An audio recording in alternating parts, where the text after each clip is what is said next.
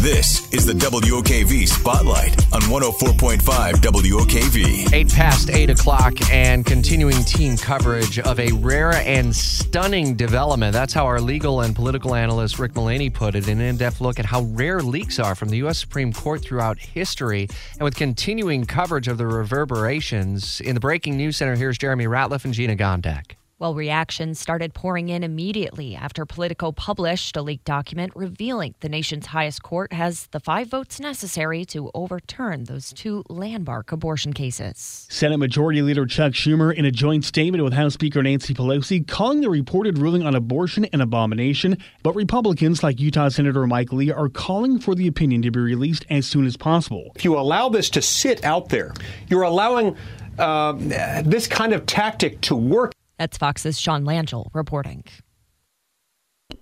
The CEO of Planned Parenthood also speaking out following the leaked document.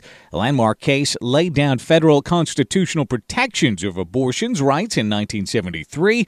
The CEO says they've seen this coming for decades and are devastated. The organization and its partners say they've been preparing for any possible outcome.